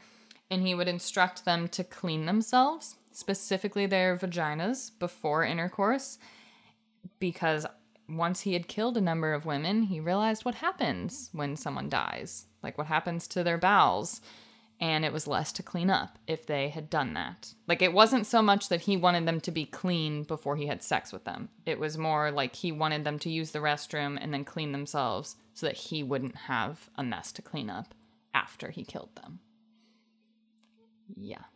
That's a specific level of disgusting. Yeah. I just don't. Yeah, everything he did was disgusting. But yeah, so he killed women in his house, and he would always put them on plastic or a green carpet, which I think there were carpet fibers found on some bodies. And he would roll them up in that and put them in his truck, and then he would dump their bodies. So when he lived alone, he was killing them in his house. In his bed. Primarily. Yeah, in his bed. Yeah. Probably the one that has all the wallpaper. I don't know if that was that house, but all the woods. It's the military. Wallpaper. Yeah, it's okay, the yeah, military then it's that house. Yeah, Yeah, because it's that it's house. the same bed that he got rid of as soon as Judith decided she was going to move in. Yup.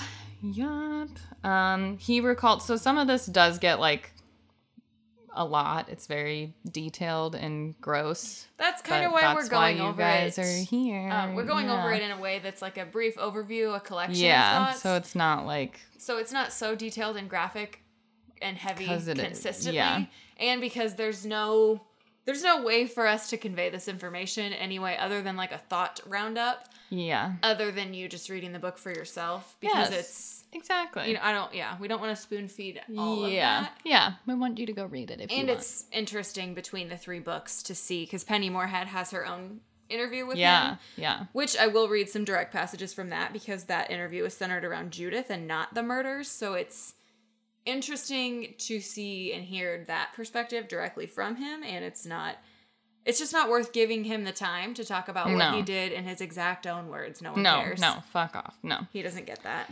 Yeah, so everything I'm reading right now is from Green River Running Red, and it is in an interview format because Ann Rule had access to the thousands of hours of tapes that were available after he was convicted.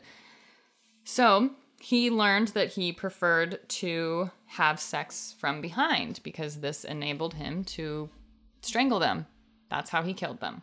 He said, he's quoted in his interview saying he never used a knife or a gun. It would be messy. Although we do have a survivor who claims, that he did stab her, which maybe that was early on. That was in 1982. Like maybe he experimented with that and then realized no. Mm-hmm. Or he could have stabbed victims who were outside, Like, he wouldn't do that in his house because it would be messy, but he might have done that elsewhere. Oh, I completely agree with that. Yeah. I think we've mentioned this before too.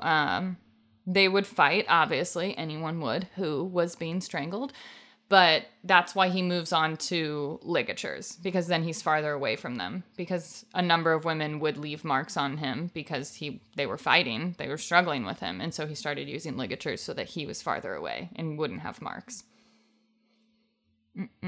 Okay, so when asked, this is a direct quote in Green River Running Red, why he choked them, he's quoted saying, "'Cause that was more personal and more rewarding than to shoot her."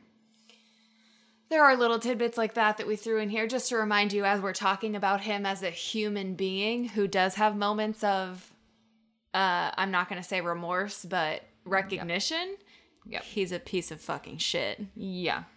As much as he can have moments where he says, I do regret what I did, and if I could do it over, I would get help. No. He can't do that. No. He is who he is. Nope. So in his interviews, discussion is led to, not just knowing from his previous wives how much he wanted to have sex, knowing he had consensual sex with a number of women, and then asking why did you go to sex workers then? If you had women at home, why were you doing that? Why not just masturbate if you needed that much sex? Because it turned into the point of him, admitting that he wouldn't want to go out on the strip because he knew what it would lead to, essentially, was killing someone. And then it was okay, why didn't you just stay home then?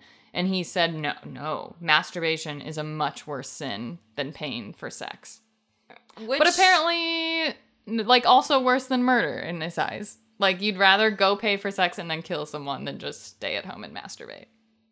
Okay. I don't understand that in the slightest. Penny Moorhead asks him, too, like, why did you keep doing this? What could you have done to get you to stop? And she says, did you ever take different routes? Like, what? And he was like, yeah, for a while I stopped doing that. But he says a bunch of mundane shit, like, one time his truck broke down, like, when he was driving a different way, and, like, he didn't like to be inconvenienced. And that was the most direct route to most of the places he had to go. Yeah. And so it was just like he was such a creature of habit that he couldn't be bothered. Or it was too much work for him to avoid where he knew sex workers would be. And then was helpless to stop himself. Of course. Because he references constantly this urge. And he compares it to gambling or alcoholism. Which I believe. Yeah. I do believe But that. it's different because it's murder. Well, right. You're not destroying yourself with booze. booze. You're literally taking another life. At one point during his interview process, this was very interesting and very telling how Ann Rule explains it, is he switches over to the other Gary. So all of these really horrifying and gross tidbits we get is from the other Gary. And he's mean and he's tough and he's like, he's the one who did it, not, you know, like he talks about the new Gary who's being interviewed by the police, saying that he's soft, he can't handle what I did. Like, he's, you know, using phrases like that. And Ann Rule describes it as bad acting by someone who's watched too many movies about people who have split personalities and things like that. Well, and welcome to every serial killer ever who says they were a different person when they were committing the murders. I mean, didn't Ted Bundy do that? Oh, yeah. He talks about being unable to control himself, and other people have said this. Like, absolutely. Can you hear my eyes rolling and just, like, the whites of my eyes sticking out right now? Yep. I just can't. Yep. You're... Oh, my gosh. What just happened? I hate him. I know. Oh, yeah. Okay, so in addition, like, with that, the old Gary, like, obviously the detectives were not falling for it. They played along, though, because... they didn't mind the old Gary because he wanted to talk and tell them the awful things he did, versus the new Gary didn't. So they, like, stuck with it. They were like, oh, yes, tell me, old Gary. Tell me how tough you are. Tell me, you know, like, they're, like, playing into it because they're like, we're not getting anything from the other one. So if he wants to play old Gary and tell us what he did, then by all means, I know it's keep wrong, talking. But I really want Sheriff Reichert at one point just to reach out at the end of a session and backhand the fuck out of him. Yeah. Just like Moira Rosenschitz, sign the fucking contract. I want someone to do that to him. Oh my gosh. Yeah. I know, we all know that you're a dumb little piece of shit and you're lying. Yeah. So at this point, while Gary is being interviewed, he is for sure in custody and he's being charged. Judith's world has come apart. But at this point, we're further into the process. She's had some time to think about everything. She spends a lot of time drinking. She eventually sells the house. She is almost homeless for a while and then ends up moving in with a very elderly woman from a church that she started going to. And then after that, her parents actually call her and ask her to move back in because they're older at this point and they're having, I think her stepfather was being treated for an illness, maybe cancer, and he couldn't drive and her mother couldn't either. And she finally could drive. Like, later in life, she got her license and she remembers being... yeah. She's like, it felt serendipitous to be called by my parents and be like, can you come back in and help us and, like, drive now? Mm-hmm. That, like, they saw her as a burden and as helpless for so long that now she was like, all right, bitches. Yeah. I'm coming back in your house. And they gave up the master bedroom as a sign of their appreciation for her moving in and helping them. That's very nice.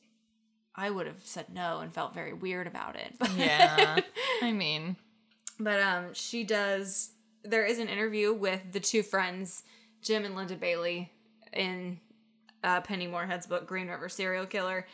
And Linda talks about being the person who came to Judith's side and supported her through all of this.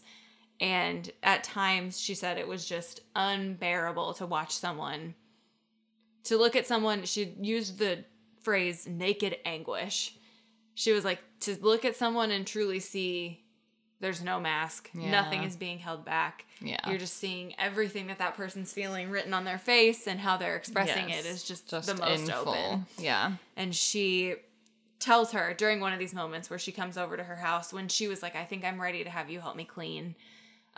She tells her during one of those sessions where she's helping her prepare to sell the house and she's making strides with Judith and she's actually talking about things.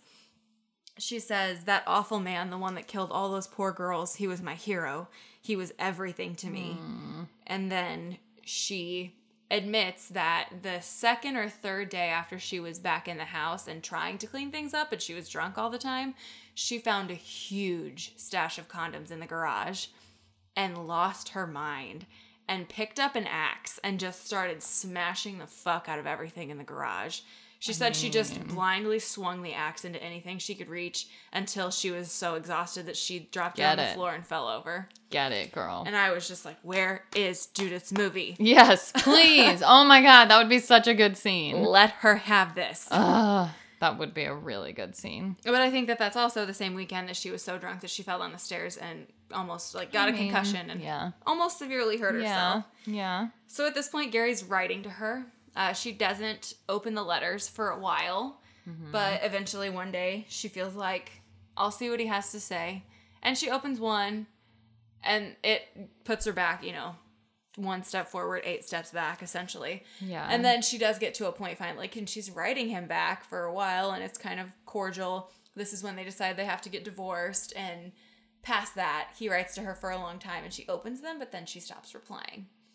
He talks to her about what he's going through in jail and how the investigation's going, and you have to assume that people are reading these at this point, too. So a lot of it is he's sending her Bible verses and things, like inspirational things for her to read. It's very gross that it's like, you think that would help in my hour of need? Yeah. You of all people are going to send me a Bible verse that you think will make me feel better? Yeah. I think not. And you have to walk away because it is someone you loved and cared about. And you cared about that person. They were that person. They were also this other person who was a monster, though. So you did love and care about them. So she would have to just completely cut off. Like, you can't. Because you would. Like, part of you would feel awful that they're going through what they're going through, Yeah. In her position. She just goes on and on about how hard it is for her to reconcile everything, and that she finally realizes that a big turning point for her in thinking I can't continue to communicate with him is that she changes her phone number, she sells her house, she moves. Yes. Nobody should be able to find her at this point, and she comes home one day to flowers on her doorstep. And she said she'll never forget how sick she felt. Oh. No one should know where to send me anything. And it was from a reporter that said, when you're ready to talk, I'm here for you. Oh. And she just said it made her feel like she was going to vomit. Yeah. So back into kind of Gary Ridgway and what we learn while he's being interviewed. I do have some quotes from the book. I don't think I'm going to read all of these. But they just go into more detail of what he did. And it's his own words confessing to it, basically. One of the quotes, while he's being the old Gary, is, "Women always had control of me. They used me. I did cry after sometimes, but that was the good part of me. I'm the old Gary now." And at one point in the interview, he does admit to returning to the bodies. About 10 of the women, he says, who he had left close to the strip. And he's quoted saying, "That would be a good day, an evening when I got off work and go have sex with her. And that'd last for 1 or 2 days till I couldn't, till the flies came. And I'd bury them and cover them up. And then I'd look for another. Sometimes I killed one day and I killed one the next. And there wouldn't be no reason to go back." So that's his reasoning, which is something we don't get a lot of him literally admitting to necrophilia, is that he would go back to them. He obviously saw it as defiling. He didn't have to pay them anymore. Not that he paid them to begin with, because he took the money back, but he basically claims that sometimes he would kill so frequently so that he wouldn't go back to their dead bodies. So instead of going back to a dead body, he would find another girl the next day and kill her so that he wouldn't have to go back to the dead body. And as we've talked about, he starts burying them to prevent himself from doing that. Which is just, no. He's disgusting. No. So another quote from his interview, talking about like how he felt, like being asked how you felt when your body sites were uncovered, because that was big news. Obviously, you were following it, and there would be a number of women found. He was quoted saying, "A beautiful person that was my property, my possession, something only I knew and I missed when they were found or lost to me." So he like talks about feeling deep sadness because it was his that someone found. It wasn't like sadness for this family finding out the fate of their daughter. You know, it was sadness for himself that something that was his, that he hid away, they found. Yeah. And he could never go back to it. That's just everything you know about the mindset of ownership and control. Yeah.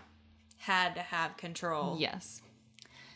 So later into 2003, after the 4 women we just talked about were found with the help of Gary Ridgway, the information about his whereabouts is finally released. We kind of mentioned earlier in the episode that everyone's kind of freaking out. Where the fuck is he? Why isn't, a trial happening? What's going on? And then it's discovered that he has literally been living in the same room with the Green River Task Force. He has like a bed there and has been sleeping there. He's been eating there. He's been being interviewed, everything. Like he has... Sue Peters talks a lot in Ann Rule's book, who was one of the investigators at the time. And she's literally, like, he was essentially, like, it got to the point that he was a co-worker. Like, he got to know them. He would literally, like, not because they wanted him to, because he was just there. Like, he would say, good morning, Sue. How's your coffee? Like, stuff like that a co-worker would say. Like, he loved it. He reveled in it, like being in this position. He felt obviously very powerful because they had to be nice to him. I don't think he understood that. I don't think he understood like that they were actually in power. You know what I mean? Yeah. And at moments she talks about like they treated him like a human being. They would ask what he'd want for breakfast, but then he got like really smug about it. And so from then on just kind of got whatever they decided he would get. Because it's turned into like okay, you're enjoying this too much. Yeah. So we got to take something away. Well, it's like you don't get to have pancakes when you want pancakes. Well, then he got to claim ownership of something else. Yes. The relationship and the, yes. the equality that he felt like he was getting from people in power, which is what he wanted to be. Yep. But then just, he was so close to the community too. Like it wasn't where they kept him like near the airport too. It was... near everyone and everything that he did. Yes. It's just... So he would never get out of the car. He would tell them, like, he would get to see maps and, drive with them to sites and help them out if it was, like, left, right, center, like, where are we going? But he never got to leave the vehicle. He was in the car the whole time, handcuffed. But no, I mean, it's so crazy because it's like, if anyone was really following, he's in the fucking police car. But I guess people were like, that wouldn't happen. He's got to be locked up somewhere. There's a picture of him he just looks like a startled raccoon in every picture of him. There's one of him in the back of a car wearing like a windbreaker and a hat. Like he just looks like he's an ugly dad on his way to go golfing. And then you like read the caption and you're just like, throw him on the ground. Yep. So then we move on to December 16th, 2003. From Green River Running Red... sheriff at this moment, Dave Reichart, visits Gary Ridgway. It's not the first time he interrogated him, though.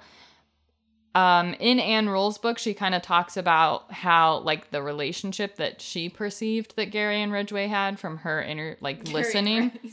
Gary and Ridgway. Gary, Ridgway and Reichart had from her listening to the interviews was, like, Ridgway was way more comfortable talking to anyone else. Mm-hmm. Like, he understood that Dave Reichart was the top dog and the one to be afraid of. Like, everyone else might give him what he wants because he's there to help. Dave Reichart was not that person. So he didn't interview him a lot. He did, I think, interrogate him, obviously, but, like, for the most part, he was being questioned on the daily by other detectives. But on December 16th, the following conversation happened. Reichart says, "Why did you kill them?" And Gary responds, "I had a craving because they were sex workers. I wanted to kill them, wanted to control them." And Reichart says, "You can control people without killing them." So this kind of goes back and forth for some time. He's trying to get a real answer out of Ridgway as to why he killed these women. He's really fishing for more, though. He believed, like everyone, that Ridgway killed a lot more than 49 people. But with him having already pleaded guilty, the death penalty was off the table. In a sentencing hearing in 2 days, he knew they probably wouldn't get any more information from him. Reichardt attempted to bait Ridgway in with how good he had it now, you know, living with the task force, getting breakfast, getting to go on field trips, like baiting him into this, saying, I could make this go on for 6 more months. Well, yeah. If you help us out. I'm surprised that didn't work out more. I know. Or it just means that he was at the end of his list and he was a fucking liar. That he didn't kill any more women, which I think that it's highly likely that he did. And he just doesn't remember. I think he thought more people would be more, like, interested in him. Yeah. So I think Ridgway thought, I don't need to do this anymore because I'm going to go to jail and people are going to want to talk to me. Mm-hmm. Magazines, newspapers, other departments in other states are going to come and talk to me like they did with Ted Bundy. Right. Like, so I think he really put himself on this pedestal of, well, I don't need Dave Reichardt's team anymore. Even if I've killed more people here, I don't need them anymore because someone else is going to come looking for me and want to do the same thing. And that doesn't happen.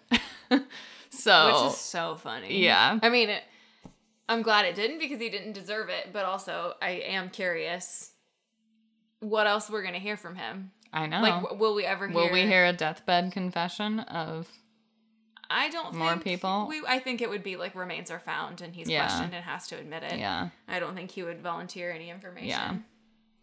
So directly from Ann Rule's book, she has, like, from the interview, quoting the interview, Reichardt saying, "Then you're on your way," he says in disgust. "I hope you, Ridgway, for your sake, you've told us everything you know.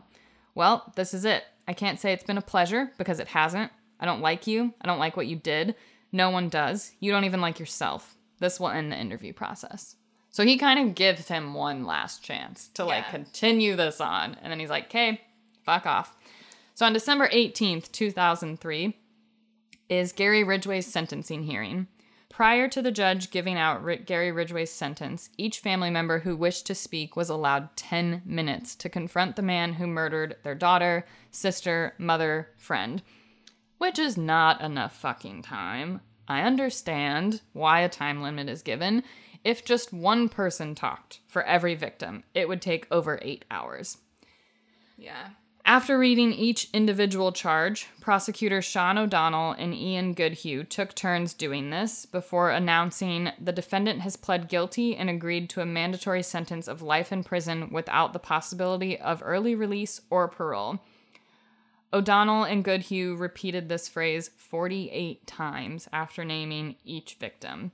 It was noted also that his sentences would run consecutively, not concurrently, and he would also be charged $50,000 for each charge. But, I mean, that doesn't matter because he doesn't have any fucking money. Right. So on December 18th, 2006, the author Penny Moorhead was granted a phone interview with Gary Ridgway. And, I mean, I think she was able to talk to him because they only talked about Judith. If she asked him anything else, it didn't make it into the book. So they, for a while, talk about their life together, and then they get to the arrest and the shock of how this tragedy affected Judith. It is very frustrating to read if you take it upon yourself to do it, because she writes everything verbatim, and he has the public speaking skills of a nervous 9-year-old. It's really bad. So she asks him, do you think being in a relationship with Judith would sort of help your sexual urges and perhaps not need to date sex workers as often? And he says, there's no programs out there for people that go out there to have a sexual problem like that. It's the same thing as gambling. You gamble and you can't control the urge. To a point there, I could control it, but then I dropped back into it like alcohol. It controlled me. That's why I wanted to retire as early as I could with Judith. He thought that if they could leave their jobs and sell their house and they were on the road constantly, he would be around her so often that he would never have the opportunity to leave her and go do it again. They talk about the STDs that he had, and she asks, like, weren't you concerned about protecting your wife? And what he was like, well, he says, very disgustingly to me for some reason, he says, well, I used a rubber when I could. And I just, like, put my phone down and was like, never say that to me again. Sickening. He says that he tried to, but apparently sometimes he didn't. So he was vigilant about washing his own genitals. Sometimes even, he tells Penny Moorhead, in alcohol. He would pour alcohol over his crotch to, quote, kill the bugs in case there were any. Sickening. That's like the most uncomfortable thing. Well, like, I hate that. I can't imagine unless you have an open wound it stings that bad, but like, ew. No. Not what you do. No. She asks him, in your 14-year marriage, was there ever a time when you wanted to hurt Judith or kill her? And he quickly says no. He says she was the best he could have done, and there was nothing he ever wanted to do to hurt her at all. Which I 100% believe that. Oh, I agree. Yeah. I think that he knew how good he had it with her and that he did love her. Mm-hmm. And yeah. I mean, I don't know. She also says, she makes the statement several times that she feels like she did a public service by being with him. She didn't know it at the time because, of course, she had no idea what he was doing behind her back. But she says, I wish I could have stopped all of it. I wish I could have been enough to curb it completely. Yeah. But think about how many women were saved because he was occupied with me. That's even if women died during our marriage. Not close to the number that he was killing prior to being married. I think that's the main thought that she holds on to. And, yeah, you know, it gives her hope and says while she's recovering from this that, like, it's not her fault. She has nothing to do with it. If anything, she made it better. Yeah. I mean, I will say that all the arrests could have piled up a little more significantly in front of her brain, but whatever. Penny Moorhead asks Gary Ridgway, do you believe in God? And he says, I believed in God off and on, more because of, you know, doing what I was doing less, and like the one murder in 88, it was a complete accident. It didn't have to happen. He said he was trying to, quote, get out of it, but I'm guessing the pressure of the search warrant and being tailed got to him. We're not exactly sure who he's referring to by saying 88. 98. I don't know. He says, well, he does reference later. So there is the Jane Doe that he could be talking about that is dated. Was found in she was found, and they said she went missing or was killed sometime between 73 and 73 and 93. Or he could be talking about Deborah Estes, found in 88. Maybe he meant 98 because that was Patricia, who was killed and found literally the same day, like essentially. Oh yeah, and she was in 98. So he might be. Maybe he meant 98? Or well, like I think that's a separate 98? Thought because he then references 99. Oh. And I think that's where he means her death. Patricia. Okay.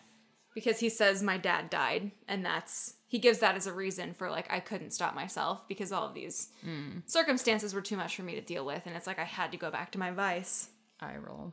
I know. So... there is one final victim found, which we've been including her in the count that we've been saying thus far. He was charged with 48 murders in 2003. And the final victim that is attributed to Gary Ridgway as of today was Rebecca Marrero. She was found on December 21st, 2010 by hikers near the West Valley Highway in Auburn. Just her skull was found. It was in very close range to where Marie Malvar's remains were found in 2003. It was obviously later identified as Rebecca Marrero, who was 20 when she vanished from the Western Six Motel on South 168th Street in the Pacific Highway. She'd been missing for almost 30 years, disappearing on December 3rd, 1982. Gary Ridgway was finally charged with her death, making it his 49th victim, on February 11th, 2011. And he entered a guilty plea on February 18th of that same year. He had already been charged with her murder, like back in 2001, but since her remains were never found during their searches in 2003, it wasn't held up. So the charge was dropped because he pled guilty. Like he said, he confirmed, I killed her, and that they couldn't find her remains. So he wasn't actually charged with her murder in 2001 to 2003. At first, like, my initial reaction is I'm confused why they wouldn't continue to charge him anyway, since he admitted to it, but I kind of appreciate that they didn't, just because they can't take him seriously at this point. Yeah. And they don't know if he's lying. Right. So yeah. I think I respect that they were like... And I think it helps the family, too. Like, I mean, I know they had to wait even longer because her remains were not discovered, but it's like, that would suck to be that family where she wasn't even found and you're just lumping her in with him because he said so. He couldn't even identify her in a lineup or tell you her name or tell you what he did to her, really, other than like the same thing he did to everyone else. So it's like, do you believe him? So I think it is good that they didn't, because then that family didn't, her case was still open, essentially. Yeah. If they had charged him, then it would have been a closed case. Yeah. I mean, you can argue that point back and forth for the end of time. I mean, yeah. Which one would feel better to a grieving family? Yeah. So the remaining victims we're going to mention, as we've stated a bajillion times, we will never know, probably, just how many women Gary Ridgway killed. There are still 6 women on the official Green River Killer victim list that many believe he is responsible for. But because he either refused to confess to their deaths or because there wasn't enough evidence, particularly their remains were never found, he has still not been charged with their deaths. And they are listed as followed in order by their disappearance. So Amina Agashev, she was 35. She disappeared on July 7th, 1982, and her remains were found on April 18th, 1984. Casey Ann Lee, she was 16 when she disappeared on August 28th, 1982, and she has never been found. Tammy Lyles, who was also 16, disappeared on June 9th, 1983. Her remains were found in April of 1985. We've mentioned Kelly Kay McGinnis a couple times. She was 18 when she disappeared on June 28th in 1983, and she has still never been found. Angela Marie Girdner was 16 when she disappeared in July of 1983, and her remains were found on April 22nd, 1985. Patricia Osborne, who was 19 when she disappeared on October 20th of 1983, and she has also never been found. So all of these were on the Green River Task Force, or Green River Killer list, from the beginning, from them going missing, essentially. But they've never been obviously charged. Right.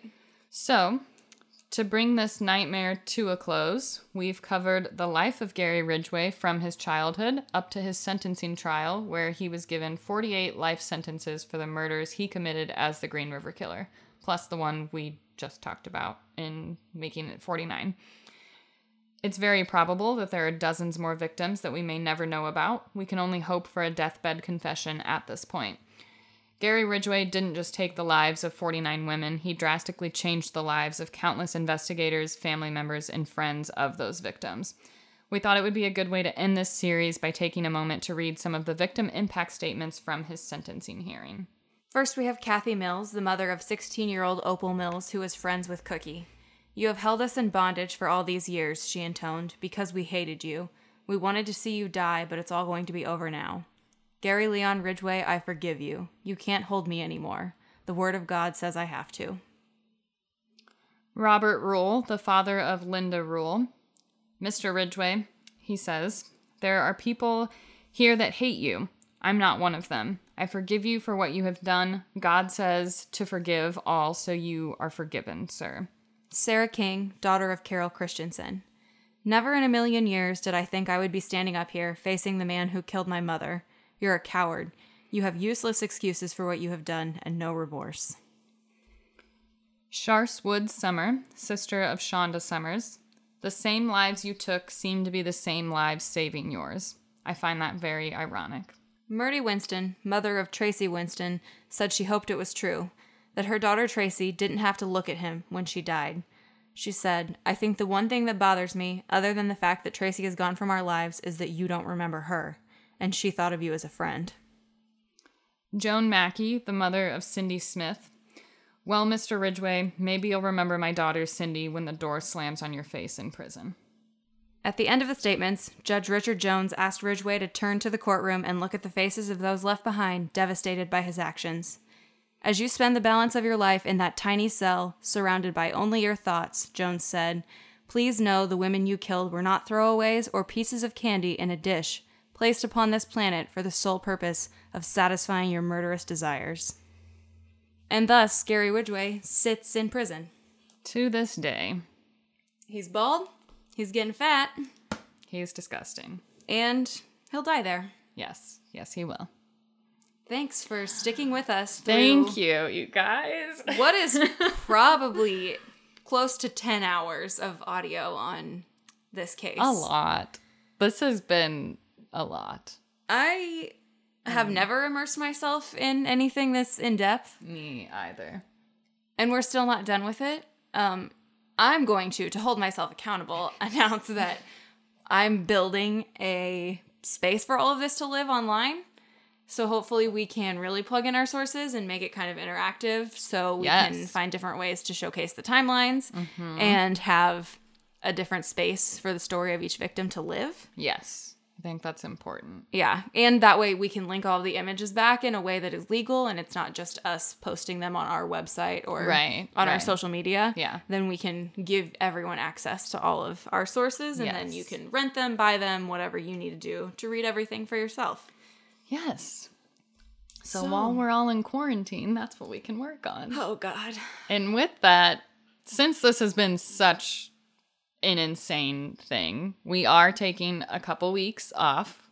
We're going to spatter in some normal content that's a little more lighthearted maybe than this. Yes. That's just like one episode things to get us up to our next multi-part series. Yes. Which will not be 7 episodes long. No, it will not. And we're not telling you what it is yet. It's a one-time thing for you people. We're not doing this again.